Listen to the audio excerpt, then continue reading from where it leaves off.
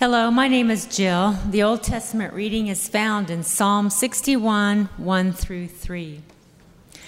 Hear my cry, O God.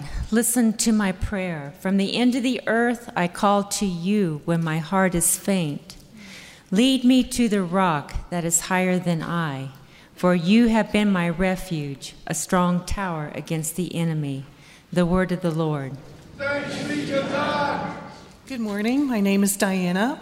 The New Testament reading is found in Hebrews 7, verses 22 through 27.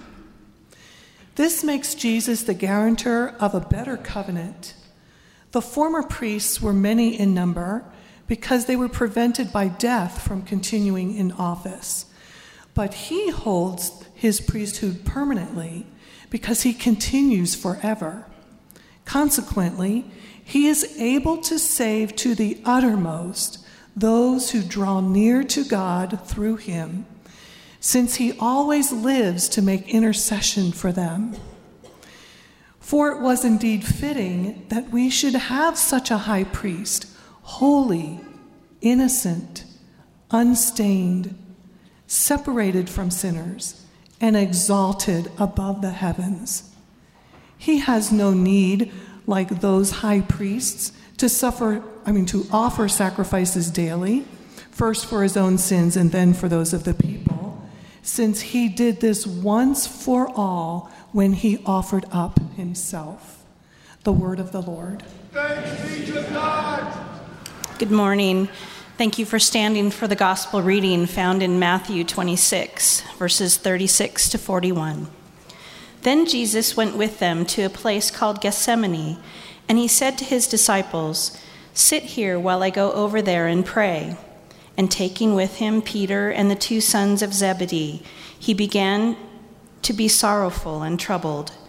Then he said to them, "My soul is very sorrowful, even to death. Remain here and watch with me." And going a little farther, he fell on his face and prayed, saying, "My Father, if it be possible, let this cup pass from me. Nevertheless, not as I will, but as you will." And he came to the disciples and found them sleeping. And he said to Peter, "So could you not watch with me 1 hour? Watch and pray that you may not enter into temptation. The spirit indeed is willing, but the flesh is weak." The gospel of the Lord. Praise be to our Lord Christ. Let's remain standing as we pray. Gracious God, we thank you for who you are. We thank you that you speak to us. You call us to yourself. You call us to relationship with yourself. And so we ask now that as we open the scriptures, that you would open up our hearts and our minds, cause us to encounter Jesus in the preaching of the word. We pray that we would be changed and transformed, Lord, conformed to the image of your Son, Jesus Christ, by the power of the Spirit. We pray these things in the name of the Father, and of the Son, and of the Holy Spirit. And everybody said, Amen. You may be seated. About 5 or 6 years ago, when our two oldest daughters were much younger, we were watching Planet Earth. I don't know if it had just come out or we had just gotten the Blu-ray of it or whatever. Who uses Blu-ray anymore? And there was this scene, probably, of a cheetah on the African Serengeti, let's say, pursuing a pack of antelope, let's say. And the narrator's voice was very dramatic. "The cheetah stalks his prey.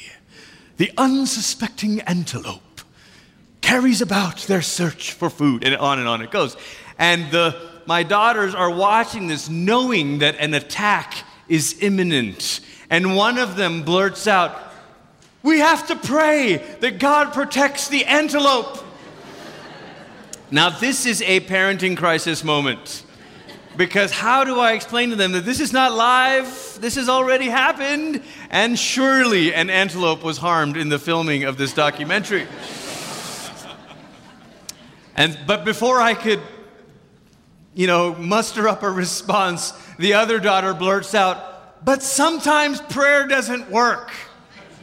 Now I have a bigger parenting problem on my hands. And children are sometimes more honest than we are about prayer. And the question that maybe is really on all of our minds sometimes is how do we actually pray in difficult times? I want to talk to us this morning about petition and protest, how to pray in difficult times. This is, as Pastor Evans said earlier, this is the first Sunday in Lent. And this is a season where we think about the suffering and sorrow of Jesus, our Lord. This is the season where we remember his own humiliation and pain. It's also a time when we, very often, for a lot of Christians all around the world, where we fast. And part of our fasting is indeed to confess, to repent, to become aware of sin in our own life. But another part of our fasting is a way of saying, I want to be near to Jesus. I want to join him in the fellowship of his sufferings. And we want our giving up something during Lent to lead to a giving out. And that's why we have the special offering, and that's why we have the Lent practices card that encourages different ways of giving out. But there's another component of it. It's a way of saying, how do we actually walk with Jesus when it's not Christmas and Easter? It's easy to pray on Christmas morning. It's easy to pray on Easter morning. In those moments we say, oh yes, it's so great, isn't it wonderful? And especially maybe during Advent and Christmas, because there's all these even, B-grade movies and TV shows or whatever that vaguely and ambiguously encourage us to believe in miracles. So we're all just sort of sentimental. And we're like, oh yes, whether it's Santa or the healing thing that I need, I'm just going to pray because we can just believe. But what happens when all of the tinsel is gone? When all of the excitement and sap and sentimentality is over? And what happens when we find ourselves in the barrenness of Lent, wondering how to pray? How do we actually talk to God in the middle of these moments? For some of you, when you came to faith, when you came to know Jesus, maybe someone who is guiding you in the way said, well, all you need to do, prayer is simple. Prayer is just talking with God. Just pray what's in your heart. That is a beautiful beginning to life with God. It's a beautiful way to begin. Jesus himself praised the person who beat his chest and said, have mercy on me, a sinner. Jesus said that's better than sort of the pompous or pretentious prayers. But what they don't often tell you, what people don't often tell us, is that what begins with simplicity and honesty, if all we get is just pray what's in your heart, over time what happens is we discover that actually we're pretty selfish. And actually the language that comes easiest for us, our native tongue, so to speak, is selfishness. And so after years and years of just praying what's in our heart, we find ourselves praying consumerism prayers. Lord, give me a better vacation. Lord, give me a nicer this. And we start wondering, is God okay with that or not? And God is patient with us. But then we think maybe our only other option is to pray polished prayers. And so we think either I pray what's just raw and unvarnished and whatever's in my heart, which could be selfish, but it's in my heart.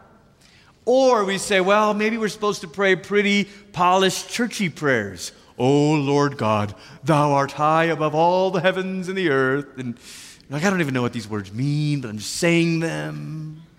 And we think that maybe to come to God, we need to have our lives all together. Actually, what we need is a language for prayer that does not diminish the depth of our human experience or the breadth, the dynamic range of life itself. We need a language for prayer that can encompass the depths of our souls and the breadth of our experience. And Christians for 2,000 years have found just the right language school in the Psalms. The Psalms are, in a sense, language school for prayer. They teach us how to articulate the depths of our beings before God. In fact, in the 4th century, a church leader named Athanasius said it this way. He said, in the Psalter, which means the book of Psalms, you learn about yourself. You find depicted in it all the movements of your soul, all its changes, its ups and downs, its failures and recoveries. Now that's interesting, isn't it? Because we're used to being told that you read the Bible to learn about God. That is true. Jesus is the main character of the Scriptures. But did you know when you read the Psalms, in a way, maybe a secondary byproduct is you actually learn about yourself. Now, some of us move so quickly in life. Some of us are living at just from one thing to the next, and it's late nights, and it's early mornings, and it's and by some of us, I mean me. And we understand how I just got to go from this thing to that, and I got to deal with this situation and this situation, and it's hard to stop. But the Psalms, even if you pray 2 or 3 Psalms a day, have a way of arresting you in your tracks. They have a way of confronting you with emotions that you would rather not deal with. In the Psalms, you become honest about your own fears. In the Psalms, you become honest about your own sadness. In the Psalms, you become honest about your own anger. There's a lot of language for anger even in the Psalms. And so Athanasius says, look, the Psalter, in the Psalms, you find all the movements of your own soul. Now, right off the bat, we might be tempted to think, well, this is nice. This is nice, sort of optional extra credit for super Christians. I mean, some of us, Glenn, have real jobs. We're not all pastors and working for Christian ministries where you can get paid to pray, you know. First of all, I don't get paid to pray. Secondly, I understand meetings and emails and the pressures of people management. At some level, whatever role we're in, we're all dealing with people. And we're all dealing with the pressures of different situations and dynamics and deadlines and all of that. And Jerome, another church leader in the 5th century, wanted to be clear to his congregation that this is not the responsibility of just a few holy people. Jerome said it this way. He said, farmers are to pray the Psalms while they plow their fields, and workmen as they work in their shops. Now, I don't have any sociological survey data of Jerome's congregation to know if they actually did do this, but Pastor Jerome wanted his church to do this. He wanted every Christian to know that this is the ordinary Christian life. This is how we learn to answer God. St. Benedict, a few centuries later, adopted a rule that required the people in his community to pray through all 150 Psalms every week. Pretty intense. A few hundred more years pass, and by the time we get to the Protestant Reformation, Thomas Cranmer, the English reformer, said, I don't know about a week, but how about we get through 150 in a month? And so Cranmer developed a way of praying the Psalms, roughly 5 a day or so, a couple in the morning, a couple in the evening, and takes you through it. And so you get through 150 in a month. Listen, I'm less concerned about how quickly you do it. But I want you to develop the practice of praying the Psalms, not only as a way of unlocking your heart, but actually as a way of answering God. Eugene Peterson said, could it be that the book of Psalms are organized into 5 sub-books? There's 5 books in the 150 Psalms. The 150 Psalms are sorted into 5 books, probably, possibly, potentially to correspond to the first 5 books of the Bible, the Torah. The first 5 books of the Bible are how God speaks his instruction to his people, and the Psalms are in 5 books as a way of answering God, Peterson says. And when you look closely at the Psalms, you find all kinds of prayers. I really just want to zero in on 2 kinds today. One of the things you observe in the Psalms is that they're full of petitions. The phrase "give ear" appears 15 times in the Psalms. That may not sound like a lot, but it's about twice as much as the second book, or the book that comes in second with the second most mentions. Isaiah mentions it 8 times. The phrase "pay attention" appears 8 times in the Psalms. Hear, the Hebrew word "shema," appears 79 times in the Psalms. The word for "see," roe, appears 101 times in the Psalms. 25 of those times directed toward God to see us. To see, to look, to show, to appear, to consider, to regard. Over and over again, when the psalmist is asking for something, he's asking for God's attention. He's saying, God, hear me, see me. Oh, hey, oh, down here. God, hello. Have you forgotten me? Psalm 61, verse 1 through 3. We heard it read this morning, but listen to it again. Hear my cry, O God. Listen to my prayer. From the end of the earth I call to you when my heart is faint. Lead me to the rock that is higher than I, for you have been my refuge, a strong tower against the enemy. And then there are some petitions that are so strong, they're so intense, that really we could call them protests. And I don't mean chaotic riots, I mean an appeal to God in a strong way. Listen to this in Psalm 10. Why, O Lord, do you stand far away? Why do you hide yourself in times of trouble? Now we're not just saying, God, would you please listen to me? Now we're saying, what's up with this, God? Now we're saying, why? Why won't you hear me? Why won't you listen? Why does it seem like you're far away? Now, petition and protest may not be the most popular forms of prayer to us. They might not even seem like they belong in our prayer life. But I want to share with you this morning 3 reasons why petition and protest should be part of our prayer life. Why petition and protest are part of the normative Christian experience of prayer. Number 1, petition and protest are actually forms of praise. The book of Psalms, the word for Psalms, Tehillah, means praise. The whole thing is called praise. It's as if someone compiled all of these songs and all of these prayers and said, what's one banner for this? What do we call this collection? And someone said, praise. Yes, this is all praise. But it's curious that when you look closely, 2/3 of the Psalms are actually laments, complaints. How is petition and protest actually a form of praise? Let me give you just 2 reasons here. For one, a petition and a protest, they are implicit ways of affirming God's sovereignty. Let me say it in a simpler way. By bringing your request and your protest to God, you're saying that He's powerful enough to do something about this. I don't know if you've ever had the experience of being on a customer service call or trying to sort out an issue with a retailer or something, and you're not getting anywhere, so very politely, of course, because you're all very patient and polite people. But at some point, maybe you say, can I speak with your manager? And when you do that, what are you saying? You're appealing to a higher power. You're saying, I'm not getting anywhere here, but I need to talk to someone who has the power to do something about this. The psalmists, their petition and their protest is a form of praise because of who they're talking to. If they're talking to their friends, it's just whining. But if they're talking to God, it's praise. If they're just venting, and there's space for that. Listen, there's space for healthy, trustworthy friends. And by that, I don't mean your Facebook status update. There's a place to kind of unload and unburden yourself. That can be a really healthy thing.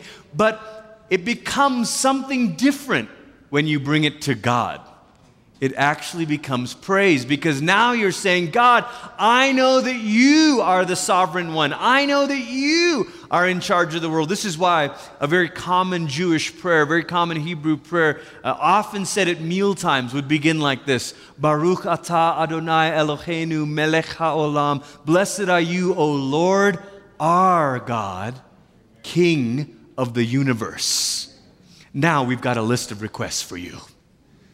But it begins by affirming that He's the Lord, Yahweh, He's our God, and He's the King of the universe. As a way of saying, it's because we believe you're in charge of this thing that we're going to talk to you about some things. So petition and protest are forms of praise because they affirm God's sovereignty, but not just because they affirm God's sovereignty, but also because they appeal to God's goodness.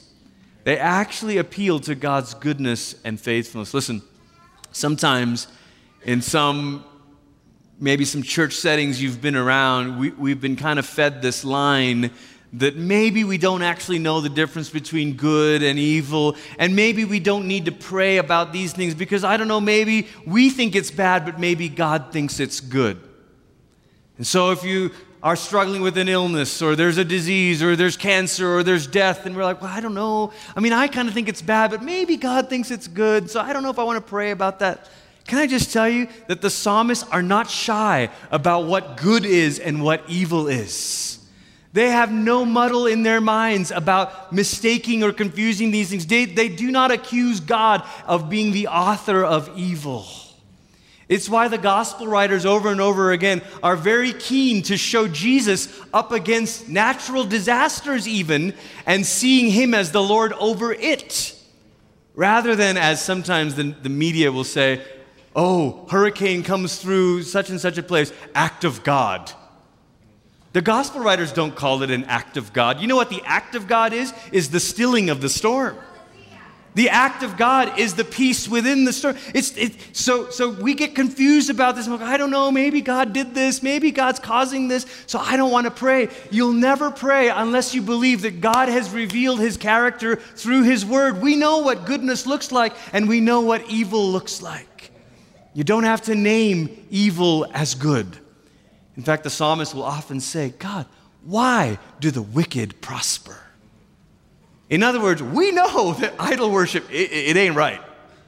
And yet we see what's happening. And why do the righteous suffer? The psalmist understands this, and he's appealing to God's goodness. Listen, it praises God when we protest about evil and injustice in the world, because we're acknowledging, God, I know that you are not for this. I know that you are actually against this. This is why early Christians wouldn't even talk about death the way that Plato, the old Greek philosopher, talked about death. Plato talked about death as a bird being free of its cage, the imprisonment of the body, but now I'm free. It drives me crazy to attend Christian funerals and hear people saying that, well, now they're free of these mortal chains. That is not the way the New Testament talks about it. When Paul names death, he names it as an enemy, because we are free to say that death is a result of sin in the world, and death is an enemy of God's good creation, and it's an enemy that one day will be swallowed up by Jesus Christ, the risen one. You don't have to play games with words. You don't have to call bad things good and wonder what God thinks about it. You can say, God is against all that is against his world. God is against that. And that's why to protest against it actually glorifies God, because it says, God, you're good, and I know you're not for this. But secondly, petition and protest are actually proof of the relationship. They're actually proof of the relationship. C.S. Lewis, in his thin little book, Reflections on the Psalms, talked about how in the ancient world, particularly in Greek mythology, you would see the gods doing their stuff up here in some other realm, and then it would spill over into the affairs of humanity. And so if the gods were at war, maybe there's a thunderstorm. And if the gods were mad, maybe there'd be an earthquake. And you're like, oh. And so human beings are only and always affected by the affairs of the gods. And Lewis says, but when you read the Psalms, the Hebrew mindset is different than the Greek mindset. The Hebrews weren't saying that God, his opinions affect us. They were saying it's a two-way street. Not only are human beings moved by God, but God is moved by human beings. God himself is moved by our prayers. Next week, we're going to begin a series that'll take us all the way to the end of May, through the rest of Lent, and through Eastertide. And it's a series called Faith in the Wilderness, and it'll walk us through episodes in Exodus and Joshua, with Moses and with Joshua after him. But the whole story of Exodus begins how? Begins with God speaking to Moses out of the burning bush. And what does God say to Moses? He says, I have heard the cries of my people, and I'm sending you. The whole project of redemption is launched because God is a responsive God. He's a responsive God. He is moved by us. He cares about us. We don't have a stoic God who is like a stone in the heavens that says, thank you for your request. I will review this into committee and take it under advisement and shall be back with you momentarily. God hears our cry and says, oh, I groan with you. This is not the cold-hearted stoic. This is a God who is truly in relationship. The Jewish philosopher Martin Buber wrote a book called I and Thou, and he talked about how for there to be relationship, there has to be personhood. Each must allow themselves to be moved by the other. We are in a relationship with a God who allows himself to be moved by us. How remarkable is that? How remarkable is that? The Southern Baptist preacher and leader Russell Moore described the story in his book Adopted for Life, described the story of going to a Russian orphanage to adopt his boys who are now teenagers. And he said when he visited this Russian orphanage for the first time, he heard the most eerie sound he'd ever heard in his whole life. It was the sound of silence in a nursery. A room full of babies, none of them crying. And as he inquired about this, what's the deal? How in the world? What's happened? Why is it so silent in here? And they said, it's because nobody comes to answer their cry. And so here are these babies growing up, internalizing the message, I am alone in the world. Nobody will respond to my cry. My needs don't matter to anyone. My needs might be a burden, in fact. And so these babies do what is the most unnatural thing for babies to do, which is to not cry. Now, I know some of you parents with babies, you're like, but could they just stop for like a few minutes, you know? Like, could we just get the crying to stop for a moment? I get it. And parents, maybe this can encourage you. When your baby cries, it means they believe they're in a safe place. They believe someone's listening. They believe someone will attend unto their cry. And sometimes we have this weird idea that babies should conform to like a mechanical schedule and never do this and forgetting that in the dynamics of a relationship, a cry must always be met with care. Always be met with care.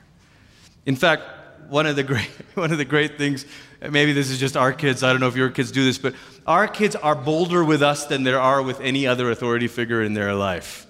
So your kids that way too, right? I mean, sometimes it's like, do you talk to your soccer coach like that? Or like your teacher, your dance teacher? Could you phrase that? And listen, I'm all for like parenting that trains our children to be respectful and all that. But listen, you don't want kids who talk to you like you're a stranger. You don't want kids who talk to you like you're some authority figure. Dear Papa, might I have a second helping, please?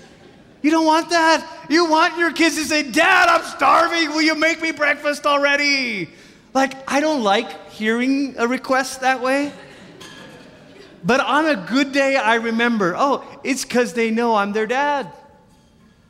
And they wouldn't just talk to anyone that way. We ought to be more bold with our parents, as we ought to be more bold with our Heavenly Father.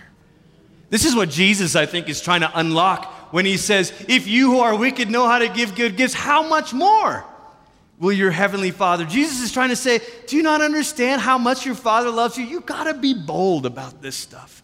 Petition and protest are actually proof of the relationship. The fact that we can be this bold. Some of you have stopped crying. Some of you have stopped praying. And I understand there is a phase of grief that is what sociologists and psychologists refer to as an inarticulate phase, where you don't even know what words to say. That's real. But I just want to say to you that in time, find the language of prayer, even if it's the language of protest, even if it's the language of how long, O Lord? Because what that does is it proves that you know that God cares about you. You are not alone in this world. You are not a burden to your Heavenly Father. Your cry is always met by His care. Don't go silent. And the third reason that protest and petition are part of our prayer life is because they are pathways to intimacy. They're actually pathways that lead us into intimacy. Over the years, as I've done premarital, the funniest moments are when a young couple full of optimism and hormones will say to me, it's so great, we never fight. And I think, oh boy, how many more sessions are we going to need to add for this one, you know? Because everybody who's been in a long-term friendship or a long-term marriage understands fighting is not bad if you learn how to do this well. Actually, it can be a gateway into intimacy. In the conflict, you can say, okay, I need to get better at hearing past the anger at the moment. Say, what are you actually bothered by? What's the longing or the fear or the hope that is deeply underneath all that emotion right here, rather than saying, don't be frustrated. Say, help me understand where this is coming from. Because we understand that conflict itself can be a pathway into intimacy. Maybe the champion petitioner and protester in all of Scripture is Job. Like, he takes first place. He gets a whole book to himself, maybe, because of this. Like, nobody is better at petition and protest than Job. And what I love about the book of Job is it's put in a class of books or a category of books called wisdom literature, which is so interesting to me. Maybe some of you thought that the only wisdom literature in the Bible was the book of Proverbs. And so you're like, yeah, I read the Proverbs, proverb a day, keeps the devil away. And then you start living life and you're like, hey, doesn't seem like it's true, actually. Did you know that the ancient people of God understood that faith and the life with God is more nuanced than that? And so they offer us, the gift of the Old Testament to us is wisdom literature is not just Proverbs, but also Ecclesiastes and Lamentations and the book of Job. I had a seminary professor who once said, Proverbs says, do these things and life will work out this way. And Ecclesiastes, Lamentations, and Job say, we did and it didn't. The Bible is not afraid of our messy lives. The Bible is not afraid of our inability to put everything in a box and tie a bow on it. The Bible says, come on, bring all of it. The thing we cannot do is stay away from God. That is what the God of the Bible, if there's one thing He doesn't want, is for us to stay away. So the whole point of the book of Job is not the why of the suffering, but the who. It's how Job and God end up in closer relationship than ever before. The end of the book of Job, Job 42, 1 through 6, the Message paraphrase makes it particularly poignant. Says it this way, Job's talking, after all of this, his friends were poor comforters, he doesn't know the reasons. So far, God hasn't struck him down yet, so he's like, I think I've been okay, I'm on okay ground here. And then at the end of it, after God appears to him and speaks to him, Job says, I'm convinced you can do anything and everything. Nothing and no one can upset your plans. You asked, who is this muddying the water, ignorantly confusing the issue, second-guessing my purposes? And Job's like, I admit, that was me. I babbled on about things far beyond me, made small talk about wonders way over my head. You told me, listen and let me do the talking. Let me ask the questions and you give the answers. And if you recall, the questions God was asking Job were basically, where were you when I set the stars? Like, do you see this? Were you also there during this? No? Okay, right, okay. Just checking. And Job's like, I get it. I was not there. And then he says, I admit, I once lived by rumors of you at a distance. Now I have it all firsthand for my own eyes and ears. I'm sorry. Forgive me. I'll never do that again. I promise. I'll never again live on crusts of hearsay and crumbs of rumor. Isn't it amazing to me that God could have told Job what the reader of the book of Job is told? At the very beginning, the reader is told that the devil comes to God and does Job serve you for nothing, right? Why doesn't God, when he finally speaks, if Job is able to hear him, why doesn't God say, well, Job, here's what happened? He doesn't offer him the divine perspective. He offers the divine person. We are never given the explanation that we want, but we are always given the person of God through the incarnation. No explanations, but yes, the incarnation. God Himself. And Job, what he gets is a close with. This is why through it all, what Job gains is intimacy with God. He gains a first-hand faith. No more rumors. No more crumbs. No more pat answers, but intimacy. Friends, I'm not saying to you that if you master the art of psalm praying and learn how to bring your petitions and protests, that these are 7 keys for getting your petitions answered. I'm not offering you that. I'm offering you something better than that. I'm offering you the Bible is offering you a first-hand relationship with God. What do we gain from all of this wrestling with God? Contact. Contact. That's what you gain. Intimacy with God. Actually knowing Him. And here's the beautiful thing, friends. In the incarnation, we understand that actually in our petition and in our protest, Jesus is praying with us. We often think that we're praying to the Father in Jesus' name. That is certainly true. But there's something more mysterious, more glorious that's going on, that actually somehow Jesus is alongside us and praying with us. Think about what happens in the Gospels. You know, we love the beginning, the stories of Matthew and Luke. God with us on Christmas Eve. Beautiful. Thank God, God is still with us on the road to Golgotha. God is still with us in the desert. God is still with us in Gethsemane. God is still with us on Ash Wednesday and in Lent and on Good Friday. Jesus, kneeling in the Garden of Gethsemane, prays a petition that doesn't get answered. Father, if it's possible, remove this cup from me. Pause. Drops of blood. Oh, maybe this one's not going to be answered. Nevertheless, your will and not mine. The Son of God doesn't try to manipulate the Father by his pure and perfect faith. The Son of God doesn't offer us cheap tricks on how to guarantee your miracle. The Son of God doesn't invite us into some sort of cheap prosperity version of the faith.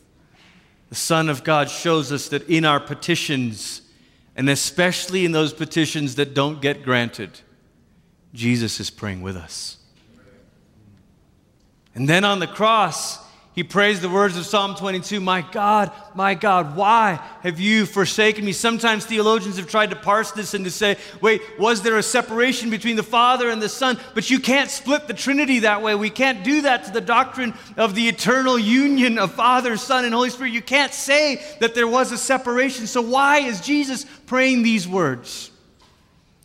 Maybe it's not to give us a theological insight into the Trinity. Maybe it's to give us a personal word of comfort. You see, every Jew grew up memorizing Psalm 22 as the prayer that you pray when you're going through suffering. There were other Jews who had been tortured by the Romans. No doubt they had prayed Psalm 22.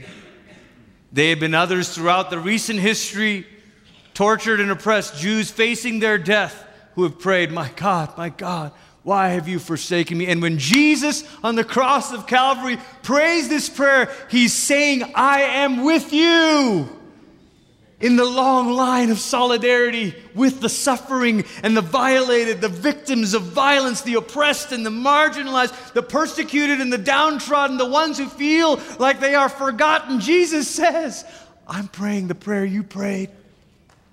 I'm with you. I'm with you.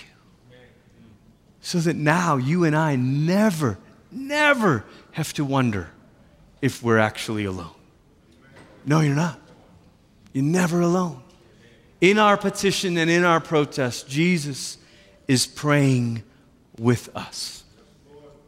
The good news, the gospel gets even better than this. Because the story of Jesus doesn't end in Lent. It doesn't end on Good Friday, and it doesn't end on Holy Saturday in the grave. The story of Jesus ends with resurrection. And so will yours. Even if All of your prayer life from now until the day you die are petitions and protests and petitions and protests and why God and how long, Lord. Even if that's all your prayer life is, all the way to the grave, I'm here to tell you that if Jesus' story didn't end in the grave, then neither will your story end in the grave. There is one more prayer coming. The song of praise is coming. Easter is how the story ends. Resurrection is the end of the story. It's where we're going. Lent, if you're mathematically inclined, you will have noticed, is 46 days. Ash Wednesday to Easter is 46 days, and if you are mathematically inclined, you're thinking, yeah, what's up with that? I thought it was a 40-day fast. Why is it 46? Because the Sundays are not of Lent. People who are technical about this stuff will never say it's the first Sunday of Lent. They'll say it's the first Sunday in Lent.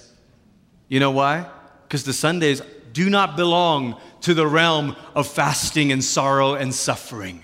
The Sundays belong to the new creation domain called Easter. The Sundays are designed to be mini Easters, which practically, and maybe a little bit fun, means that Sundays are the days that you get to enjoy the thing that you've been giving up. You're like, oh, no kidding. Let's go get that double tall chocolate mocha, whatever, Great. But more profoundly than that, the Sundays in Lent remind us that even while we live in Lent, we carry the hope of Easter. We are people who belong to a new order of things. Every day, Paul said, our bodies are perishing, but our inner being is being renewed. Because I belong to a different order of things. I carry Easter while I live in Lent. Would you bow your heads with me this morning?